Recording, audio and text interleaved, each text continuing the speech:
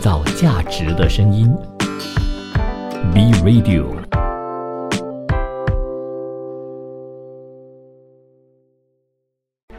从在地走向国际，从新视角观望世界，从吉隆坡看天下。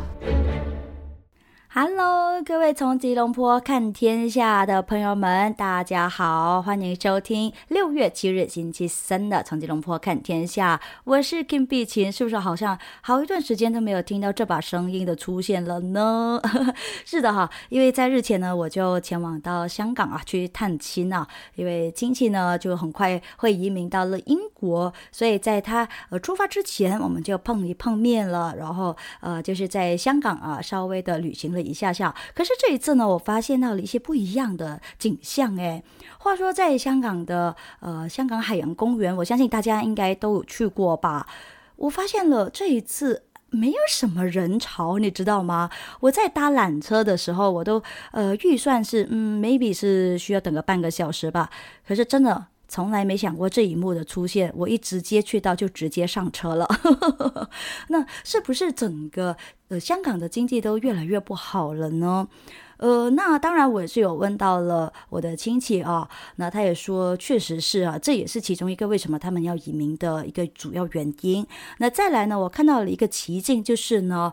在香港哪里都是高楼大厦，对吧？在那里工作的朋友们呢，都是多不胜数的尤其是在中环一带啊。可是现在作为全球最昂贵的商业地产之一的香港，他们的办公楼从来没有像现在这么的空过就比如说亿万富豪李嘉诚旗下的长江集团中心办公楼的空置率呢，现在已经大概是25%了，就是1/4了。你说恐不恐怖？那另外一位地产大亨李兆基的在建办公室就是叫做 The Henderson 这个出租率呢也是仅仅大约是30%而已，而且呢现在的租金还有销售价格都在往下跌。那么最主要的原因大概是什么呢？我相信大家也都知道，因为疫情期间呢，大家都必须得要是在家办公嘛，所以随着越来越多的人是居家办公，从纽约到悉尼，有很多城市的商业地产呢，其实都是面临着同样的困境的，不仅仅是香港而已但是呢，香港面对的一系列挑战呢，却是占有一个独特之处的，也可能呢会导致曾经令到全球投资者和当地富豪垂涎的房地产市场陷入长期下滑。那因为交易业务放缓还有中国加强对香港这个金融中心的控制呢，西方银行一直都在收缩着办公场所的空间。那外界在这之前也曾经预期中资企业呢将会填补这一部分的市场，但是呢因为中国内地的经济呢也都困难重重那么这一些企业对市场的填补呢并不及预期的，所以呢就造就了很多新的办公楼入市呢将会加剧了供应过剩的这个局面。那世邦魏理仕香港估值以及咨询部的资深董事郭伟恩呢，他就表示到他们认为短期之内呢其实是不会有任何积极的驱动因素的，那么价格下跌有可能会缓慢，但是呢很难会有所反弹了。其实不仅仅是商业地产的价格往下跌就连房价呢也都是在往下跌的。那么我们这一位特斯拉的 CEO 马斯克呢，他在星期一的时候就有回应一条有关于经合组织 OECD 跟踪的大部分的经济体房价出现下跌的这个推文，他就有表示随着高利率使得这个住房呢更难的负担，那么这个趋势呢还将会有所加速的。而这一条推文也是援引了经合组织的数据，说到在组织跟踪的46个经济体当中呢，有31个经济体的房价在最近的一个季度都是出现了环比下跌。那么其中以丹麦和纽西兰的跌幅来的是最大，都是超过5%。而最近这几个月，其实马斯克呢也已经是多次就美国商业地产还有更广泛的房地产市场前景发出了一些警告我不知道他是不是又要再插足了这一块领域里头就在今年3月底的时候呢，马斯克在回应一条有关于美国商业房地产债务的推文的时候，他有说这是目前最严重的，而且呢是迫在眉睫的一个问题啊。抵押贷款呢其实同样也都是如此。而在4月份他接受一次采访的时候呢，马斯克又再一次对商业地产可能引发的危机做出警告。他说现在居家上班的趋势大幅减少了全球办公楼的使用，对商业地产呢肯定不是一个好的兆头。几乎所有城市的商业地产的空屋率呢都是创下了历史新高，那么银行业呢也可能会因此陷入危机。那他也表示商业地产呢曾经是 A 级资产来的，那么如果有银行持有商业地产，那将会被认为是一家很安全的银行。但是呢，现在眼下的情况就非常的不一样了，有许多公司破产，或者是已经取消租约不再续约。那么身为房东的银行其实也都无可奈何，他们也做不了什么，对不对？那其实这样子是一个很可怕的一个画面来的，而银行倒闭呢也都已经是纷纷成为了头条新闻。那如果他们再因为商业地产衰退而遭受了进一步的打击的话，那么整个系统呢也会可能面临风险的。那另外大家都知道这个旅游业对一个国家来说是相当重要的，而它呢也都和这些服务业是紧紧相扣的就比如说在日本，因为外国的游客激增了，所以呢日本的5月服务业增长也都创下了一个记录。那日本在星期一就公布了一项私营部门的调查显示，由于海外需求复苏，还有疫情限制进一步的放宽之后呢，外国的游客纷纷都重回到日本的怀抱。那么日本5月的服务业的活动呢就以创纪录的速度扩张。自分银行日本5月服务业采购经理人指数 PMI 终值经济调后升至 55.9， 超过了4月份创下的 55.4 的前纪录。那尽管在这之前公布的 56.3 的初值呢是有所下调那标普全球市场情报公司经济学家乌萨马巴蒂呢，他就表示到企业受到了仅剩的几个疫情限制措施放松的提振，并且呢也有注意到需求强劲的增长，尤其呢是来自海外啦，还有一些入境的旅客的需求。那日本国家旅游局的数据有显示出，今年4月份远赴到日本的旅行的外国游客的人数呢是攀升到接近200万人，也都创下了疫情之后的新高。而去年的同期，海外的游客呢其实还不到14万而已所以是激增了好几倍了。那自分银行的调查呢也有显示出企业对未来1年的预期依然还是非常的强劲，不过呢这个增速呢就比4月份略有放缓的。那服务业企业连续第4个月招聘更多的员工，就业增长的速度呢也是2007年9月以来的第2快，投入价格和服务收费价格继续上涨，但是呢增速也是低于4月份。日本5月综合 PMI 包括了制造业和服务业的活动数据，以2013年10月以来的最快速度扩张，而该指数也从4月份的 52.9 升到了5月份的 54.3， 是连续5个月保持在50荣枯线以上。另外，因为日本央行久久不愿意取消这个量化宽松的政策所以呢就导致了一些本地的债券的收益率呢回到了0以下。换句话说呢，投资者终究还是没有办法摆脱负收益率债券的阴影那么在1月份的短暂时刻，全球任何地方呢都一度没有出现过负收益率债券的。在这之前呢，时任日本央行行长黑田东彦在12月就做出了将基准收益率上限提高1倍的非常惊人的这个决定所以就引发了市场对日本决策者将会很快取消全球最宽松货币政策的猜测。然而黑田东彦呢就采取了一系列的购债行动来抑制着收益率。接着植田和男在4月份接棒黑田东彦担任着日本央行新任的行长，他随即呢就很明确的表示说，任何恢复政策正常化的道路呢都将会是漫长的。那他一说这一番话，大家就明白是什么回事了。那么美国3月份呢也爆发的银行业动荡啊，也都促使了交易员押注美联储和其他央行将会在近期转向降息。而截至上个星期五呢，全球负收益率债券存量反弹至19300亿美元，完全由短期日本国债构成。和2020年未超过18万亿美元的峰值相比的话呢，负收益率债券规模仍然还是大幅下降的。那么当时全球央行将利率维持在0或0以下的水平，并且呢买入债券以抑制着收益率。创造价值的声音 ，Be Radio。欢迎再次回来，那我们继续来关注日本的财经消息。那这一次呢，就把关注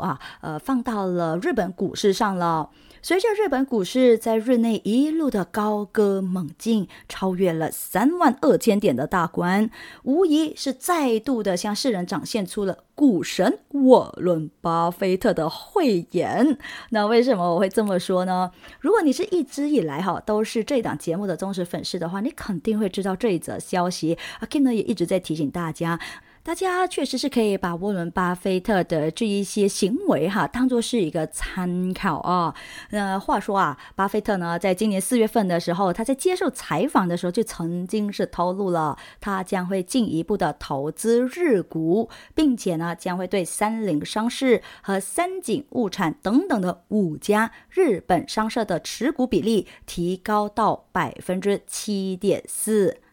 那这呢也让许久不被世人所关注的日本股市再度的成为了全球的焦点。而如今呢，即便时间线已经来到了6月份了，但是呢日股的升势似乎也都没有停歇的这一个迹象行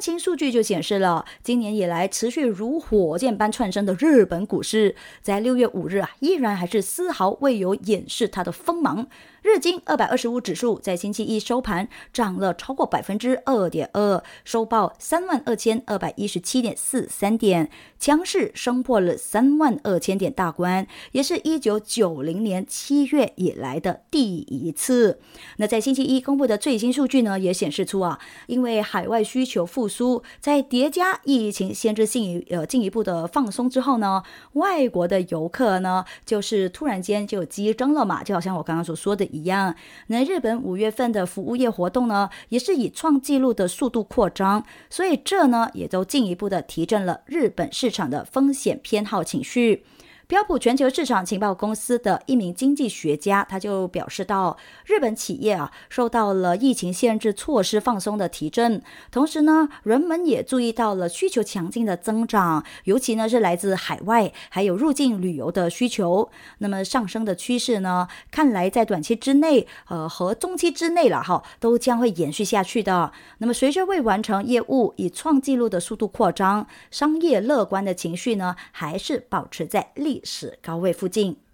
一起再看看各国的最新财经数据。我们看看瑞士，那瑞士就有一项衡量着核心通胀的指标，放缓的幅度呢是超过预期的，同时呢也都低于瑞士央行设定目标的上限。这呢也让到试图确保消费者价格处于在控制之下的官员们可以说是感到非常的欣慰了。那剔除了能源还有食品等等这些不稳定因素的所谓的核心通胀指标，5月份降到了 1.9%， 低于4月份的 2.2%。 那整体的通胀呢也有明显的放缓，为 2.2%， 和预期来说是一致的。可是呢，因为房屋租金、度假套餐还有几种的食品的成本的上升，那么5月瑞士整体的价格环比上涨 0.3%， 航空运输、度假住宅住宿、取暖油还有柴油则是带来了下行影响。那这是瑞士央行官员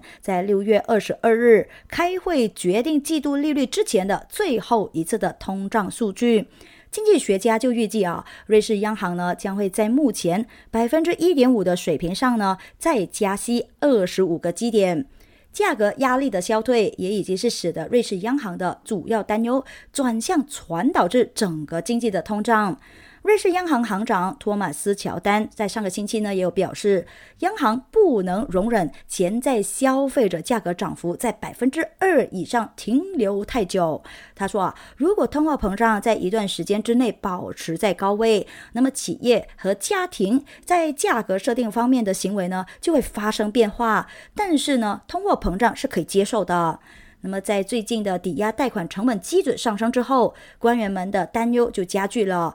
这也引发了房租普遍的上涨。经济学家就警告到瑞士央行的紧缩行动推高了信贷成本，本身也可能会通过这一个渠道呢加剧了通胀。那么欧元区的通胀又会是如何呢？欧洲央行行长拉加德就表示，欧元区通胀压力呢仍然还是相当的大，将会进一步提高借贷成本以应对这些压力。那这也就巩固了下周会议上再次加息的预期。那因为欧洲央行的货币紧缩政策的全部效果仍然还在显现当中，拉加德重申，没有明确的证据表明潜在通胀呢已经是见顶。他在星期一的时候就表示食品通胀居高不下呢就是其中之一。那价格压力依然还是强劲，他们未来的决定呢将会确保政策利率达到足够严格的水平，以实现通胀及时回到他们 2% 的中期目标，并且呢将要在必要的时候呢保持在这个水平。那这一番言论虽然在很大的程度上是重申了有许多欧洲央行的官员最近一直在使用的措辞也都表明了最近一轮的加息呢其实是还没有结束。那尽管目前政策制定者关注的这个焦点，也就是在欧元区5月份核心通胀指标连续第二次放缓，但是呢有大多数投资者还有分析师都是预计说6月15日呢还是将会再一次加息。爱尔兰央行行长马克鲁夫他就曾经表示，欧洲央行可能会在6月和7月的会议上加息，将存款利率呢从目前的 3.25% 上调至 3.75%。那更为鸽派的意大利央行行长维斯科在星期6日的时候呢，也有表示说他将会推动采取更渐进的方式加息。自去年7月以来呢，欧洲央行也已经是累计加息375个基点了。那么我们再看看已经脱离了欧盟的英国。那尽管英国脱欧令到伦敦金融城笼罩在阴霾之中，但是呢，对欧洲金融服务业外商直接投资，也就是 FDI 目的地的最新调查就提醒人们说，英国在这个领域的影响力呢，其实还存在的。安永的分析报告呢，就显示出尽管英国经济低迷，政局不太稳定，但是英国在2022年敲定了76个金融服务项目，比前一年就增长了 17%。那这就表示着呢，英国获得了所有欧洲金融服务业 FDI 项目的 26%。那么这个增长呢，也就是要归功于美国投资的增加了。英国有21个美国支持的项目，是同比增长了1/4。安永英国金融服务管理合伙人安东尼呢，他也有表示到，即使在充满着挑战的时期，投资者呢仍然将英国视为欧洲最具吸引力的金融服务市场。该行业需要和政府合作，通过投资促进社会流动性和提高当地人才技能等等的项目，继续呢提升英国的吸引力。法国在2022年的项目数量呢，则是下降了 25%， 以45个项目排名在第二。那么德国和西班牙也是紧随其后，各有31个项目。安永报告出炉的时候呢，越来越多的高管就开始批评英国的商业环境那么就在上个月呢，数码银行Revolut 联合创始人就对英国的营商环境发起了猛烈的攻击，说他们其实不会考虑在伦敦上市呢。那我们稍微转个焦点来看一看一些银行业倒闭之后的一些连锁效应根据报道呢，今年一系列规模比较小的地区性银行倒闭之后呢，美国大型银行的资本金要求可能面临着 20% 的上调。那报道援引一个消息人士表示新的要求呢，可能最快呢将会在6月份的时候提出，而且呢取决于银行的业务活动。有大型交易业务的银行呢将会受到最大的冲击，而严重依赖着费用收入的银行也可能面临资本金要求的大幅上调。根据这一份报告呢，资产规模超过1000亿美元的银行可能不得不遵守新的要求，而现有的面临的最严格的监管要求的资产规模门槛呢为2500亿美元。那美联储负责监管事务的副主席巴尔在先前呢也已经是表示官员们正在评估着银行资本金要求，致力于实施和全球巴塞尔3标准相契合的这个架构。那么2022年7月份开始担任着这个职务的巴尔呢，也曾经是2010年多德弗兰克法案的这个构建者他也暗示说支持对规模比较大、系统性重要的银行施加比小银行更为严格的限制。那么目前我们还不晓得说这个新的要求会不会很快的就会需要实施，就欢迎大家还是紧随着从吉隆坡看天下的这个节目内容了，我将会为大家呢送上最新的消息。创造价值的声音 Be Radio，欢迎你在每逢星期一到星期五傍晚6点到7点钟的这个时段呢，依然留守着由我 Kim 碧琴所主持的从吉隆坡看天下。我们一起来看看天下所发生甚至呢是影响着经济的任何一件事情那你知道现在的是数码经济的一个世界了吗？那随着数码经济的发展社交网络的大规模使用，还有消费者购物习惯的数码化呢，越来就越多网红的出现。我也不晓得大家对于网红这个字眼呢有些什么样的定义是不是说 followers 越多就可以称之为是网红了呢？很坦白说可能阿 Kim 比较 outdated 啦，很多的网红我也不太认识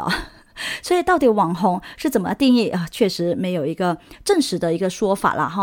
那么网红越来越多，广告内容呢也就越来越多样化那么网红的商业活动呢，因此就肯定会面临着非常复杂而且前所未有的监管问题。确实是有的时候呢，我们看到网红推荐这个，网红推荐那个，但是这些网红确实是推荐真正实时好用的东西吗？还是说他们只是收钱做事情而已呢？根据法国世界报的报道法国在目前呢估计有着15万名的网红，那其中一部分的人的所作所为呢，可以说是使到这个群体成为了众矢之的。那为此呢，法案就要针对网红和网红经纪人的身份以及从业的行为提出了法律定义还有规范。那当商业行为涉及的金额是超过某一个门槛的时候呢，品牌和网红以及这些所谓的网红的经纪人之间呢，就必须要签订一个书面的合同。那另外呢，法案也都强化了线上平台承担的责任还有义务比如说就必须要提供用来举报非法内容的一个按钮等等了。我觉得我个人认为这个法案来得非常的好有的时候我们知道说，哎呀，这个网红一向以来都是他的行为好像有稍微偏差的，那么这些商家又基于是因为他有很多的粉丝量，可以帮他宣传他的产品，那么就和他做了这一笔这样子的交易。但是我个人认为，你会不会再误导了一些观众朋友们呢？所以当我们要去找这个怎么说要去举报的话，我们根本不晓得说应该往哪里去所以这一个法案出来是特别好的。那么为了加强对消费者的保护呢，法案也都禁止针对部分商品或者是服务的推广的。那么其中涉及的呢，就包括了整形手术，还有含有尼古丁的一些产品等等另外呢，法案也都提出了专门针对未成年人的保护措施，比如说禁止向18岁以下的人群推广博彩游戏或者是体育赌博等等。那这一次法国议会通过网红行业监管法案，就是要更好的规范网红商业活动，并且打击网红在社交网络上面的出格行为。因此呢，法国就成为了针对这网红商业活动率先制定完整监管框架的国家之一。那么这一项跨党派的法案呢，其实在今年1月份的时候就已经是提交。那法国国民议会和参议院呢，分别在5月31日和6月1日对法案进行了一个投票表决，并且呢，这一次是一致通过的。那就希望说呢，可以打击误导性或者是欺骗性商业行为在互联网上面的蔓延，让这些网红事件呢不再成为了法外之地。违法者呢，最高可会面临着2年监禁和30万欧元的罚款呢。那再来我们就要换个焦点一起来看看最近非常火热的人工智能。那目前呢，再有中国企业参与开发人工智能 AI 领域。中国电讯设备商华为就据报告他们将会发布一款直接对标 ChatGPT 的多模态千亿级大模型产品，名字直接叫做盘古 Chat。预计呢，华为盘古 Chat 将会在7月7日举行的华为云开发者大会上面呢，对外部这个发布还有内测。那产品的主要也是像政府还有企业的客户啦。据我们所知盘古大模型在2020年的11月在华为云内部呢就已经是立项成功。那对于盘古大模型的定位，华为内部的团队呢就确立了3项最关键的核心设计原则。一呢，就是模型一定要大，可以吸收海量的数据。2呢，就是网络结构一定要强，能够真正的发挥出模型的性能。那么第3呢，就是要具有优秀的泛化能力，可以真正落地到各行各业的工作场景当中。那么华为发布的这个讯息也有指出盘古 NLP 大模型呢是首个1000亿参数中文语训练大模型， CV 大模型呢则是首次达到30亿参数。那根据报道这就表示着在中国国产大模型军备竞赛当中呢，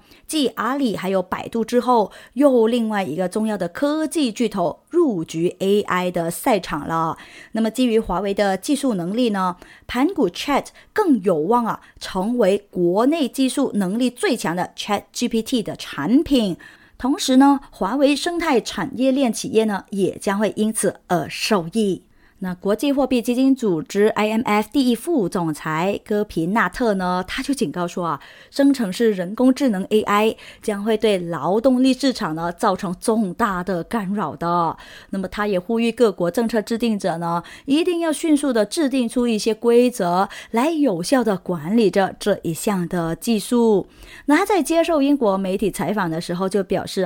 人工智能技术的突破，特别呢是那些基于 ChatGPT 等等大语言模型的突破，可能有助于提高生产率还有经济产出。但是呢，他同时也警告背后的风险是非常非常的大。人工智能眼下存在巨大的不确定性，但是呢，那也并不意味着我们有充裕的时间来等待和考虑着我们未来将要实施的一些政策。他也补充说到，他们需要政府机构和政策制定者在各方面呢，一定要迅速的采取行动，包括了监管，也都包括为劳动力市场的可能出现的严重中断做好准备。其实这一次戈皮纳特采访发表的讲话内容呢，也是这一位 IMF 2号人物到目前为止对人工智能技术最为畅所欲言的一个评论了因为在这之前呢，曾经也有业内的人士是警告到说如果工人集体失业，那么新技术可能会导致社会动荡对此呢，戈皮纳特就表示，过去几十年来呢，制造业的自动化就是一个警示的故事了因为呢，经济学家错误的预计大量从汽车生产线上面被解雇的工人能够在其他行业找到更好的机会。但是呢，这也恰好证明了事实并不是如此所以大家一定要做未来做好一个规划，不要因为人工智能而导致失业的人士呢不知道应该往哪走那那么就会生成更多后来的一些连锁的效应了。也确实啦，不只是监管啦这一方面也都要稍微做安排一下了。那么我们再看看PlayStation 好了啊。那根据报道呢 Sony 的 CEO 吉田宪一郎呢，在日前就有发出了一个警告，说到云游戏在技术上面呢，其实还存在一定的挑战的。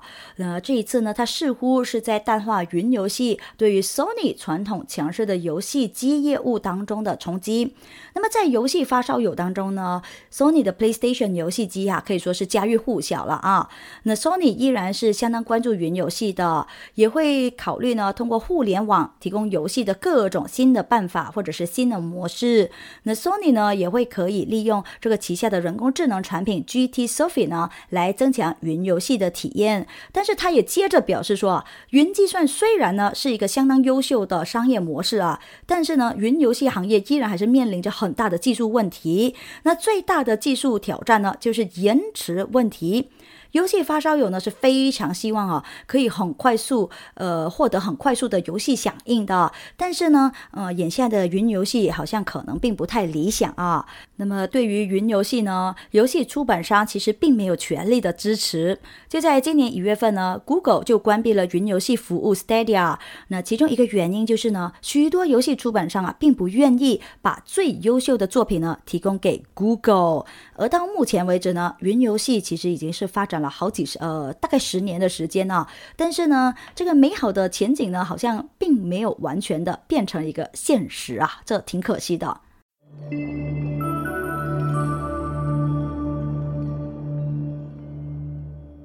创造价值的声音 Be Radio。欢迎再次回来。这一次美国监管机构 SEC 又有新闻了。这一次呢，他们将会起诉币安 Binance 以及他的 CEO 赵长鹏。那这一次呢，就是起诉他们是涉嫌经营欺诈网络，给全球最大的加密货币交易所呢，肯定是带来进一步的压力的。同时呢，也都将比特币推到了接近这3个月来的最低点。那路透社是这么报道的：美国证券交易委员会 SEC 向华盛顿特区的联邦法院呢提出诉讼，列出了针对币安、赵长鹏以及他们据称独立的美国交易所运营商的13项的指控。 SEC 指控币安人为夸大了他们的交易量，并且呢转移客户的资金，同时也未能限制美国客户使用平台，并且在他们的市场监管控制方面呢有误导着投资者的嫌疑。SEC 还声称币安以及他们的亿万富豪这位创始人赵长鹏同时呢也是加密行业最知名的大亨是秘密控制着客户的资产允许呢他们可以随心所欲的混合还有转移投资者的资金。那 SEC 还补充，币安创建了独立的美国实体，作为规避美国联邦证券法的精心计划的一部分，并且呢引用路透社在今年和2022年公布对该交易所的一系列调查当中首次报道的一些做法。那从大概3年前到2022年6月赵长鹏拥有和控制的一家交易公司 Sigma Chain 从事所谓的清洗交易，人为的夸大了币安美国也就是 Binance US 平台上呢加密资产证券的交易量。我个人认为啦这些夸大其词呢应该都会有的，但是呢他有没有在后面随心所欲的这样子操纵着客户的资金那这个真的需要去监管一下那如果有证据的话就肯定一定要起诉的。确实我们一向来都会很担心说，尤其是加密领域它没有一个监管的部分那他随时随地可以说没就没也不晓得应该从哪里去监管他或许这一次是一个特别的警示吧不晓得了好吧，我们再转一个焦点啦，我们看一看其他的企业，看看 Airbus 好不好。那业内人士呢就表示了，空巴也就是 Airbus 公司呢正在朝向着向印度最大的航空公司也就是 Indigo 出售高达500架 A320 系列的载体喷气机。那这个订单呢，肯定有望可以创下空巴最大的订单记录。那消息人士呢是在伊斯坦布尔举行的航空业会议间隙呢，是这么透露给记者的。空巴已经是成为了这个订单争夺的一个领跑者了。而该订单呢，也都超过了印度航空公司在今年2月份创下的订单记录。那么当时呢，印度航空就是购买了470架的喷气式飞机。根据分析师的说法按照最近公布的空巴清单的价格呢，这一笔的交易的价值大概呢就是在500亿美元。但是在航空业对大宗交易普遍打折之后呢，基本上这个价格呢通常都会是低于一半的。这个 discount 也是挺多的哈。那业内人士有说到，一向以来呢，空巴公司和波音公司呢都是在竞争的。那么两家飞机制造商呢，都是希望向同一家航空公司出售25架 A330neo 或者是波音787宽体。那么目前呢，他们都在和这一家企业进行着最后的谈判，所以到底谁会胜出还是一个未知数而 Indigo 公司的 CEO 皮特尔·埃尔伯斯在 Istanbul 参加国际航空运输协会的年会的时候呢，他就拒绝对商业的事物发表评论。当然他也是非常的聪明了哈。那么其实就在今年3月份的时候呢，也有报道指说，在印度国内市场占有 56% 份额的 Indigo 呢，也正在和空巴和波音就该订单进行着谈判。那么该订单得到确认的话呢，将会成为了排名第1的单一航空公司的最大订单。那其实说到了这个飞机我想要和大家分享一下其实呢在昨天阿 Kim 应该是可以回到工作岗位和大家分享这个从吉隆坡看天下的节目内容的。但是呢，就因为在香港的机场呢，我们的飞机航空公司就延误了并且呢是延误高达13个小时。大家没有听错我原定的是11点55分的而且呢我还提早了1个小时到机场去处理一些事务那另外呢，我还带着我3岁的女儿还有先生呢一起到机场去等候。那我们还在想说时间好像大概也到了，那没关系啦，我们就等下上机的时候再吃东西好了。所以就稍微的有在饿着肚子一下。怎么知道我这个看好像有一点不太妥当11点55分的飞机，可是为什么11点15分我们都还没有办法上飞机的呢？然后我就因为我习惯去观察嘛，我就和我先生说应该是 delay。 他说你怎么知道呢？我就说你看看你看客勤这个地勤的工作人员一些高层都出现在我们这个闸口了。然后呢，工作人员呢都非常紧张的这个脸色就应该知道不是什么样的好消息。那怎么知道呢？哇，真的他们也觉得非常的惊奇因为呢事故是这样子的我们的这一架这个飞机呢轮胎竟然爆胎了。那在他们的说法呢，这个是非常罕见的一件事情，而且呢大家也都找不出这个原因，所以呢就需要花更多的时间。另外呢，这个轮胎在香港那里呢又没有这个备用的轮胎所以呢就必须得要从吉隆坡再运回2个一模一样的轮胎回到去香港那里呢，再装上呢，然后再检查再试飞确定了安全之后呢，才能够再一次使用当下我们就觉得说，那这样子应该也不太快了吧。所以呢它其实有稍微的延误1个小时，可是就是11点55分嘛，然后它就延迟到了12点55分。可是我竟然听到你要做这么多时间，怎么可能会延迟只有1个小时呢？当下我就已经立马有一个想法，就是我们必须得要找一家酒店了，或者是需要让航空公司在那里安排一下因为毕竟我们有小朋友，当然在我们那一架飞机上面呢也有一些长者那我觉得香港的这个机组人员或者是香港的地勤朋友们呢，都已经是很尽力的在安排了，只是应该要再更快的协调一下吧，我觉得这样子才是比较好的。那最终我们就获得了一家酒店呢，就是住宿了，让我们在那里大概休息个大概5-6个小时至少了哈，可以让我的小朋友有做休息。那不然的话呢，我应该会觉得我要废了。那不晓得你有没有遇过这样子的情况啦？如果有的话，也都欢迎你和我分享一下好不好？好了，好像说的有点多了哈。那么在今天结束之前呢，再和大家来说一说有关粮食方面的消息。不晓得大家知不知道6月5日呢，其实是泰国的国家稻米日。那为了要推动稻米的种植，提高农业技术还有质量呢，泰国的农业和合作社呢，就在这个月的5日到7日啊，在泰国农业大学呢举办了一系列的活动啊，并且呢有好消息啊，他们将会推出7个新品种的水稻。那泰国首相兼国防部长巴育呢就说了，水稻呢是泰国非常重要的一个经济作物，那种植水稻呢也是泰国人代代相传的一个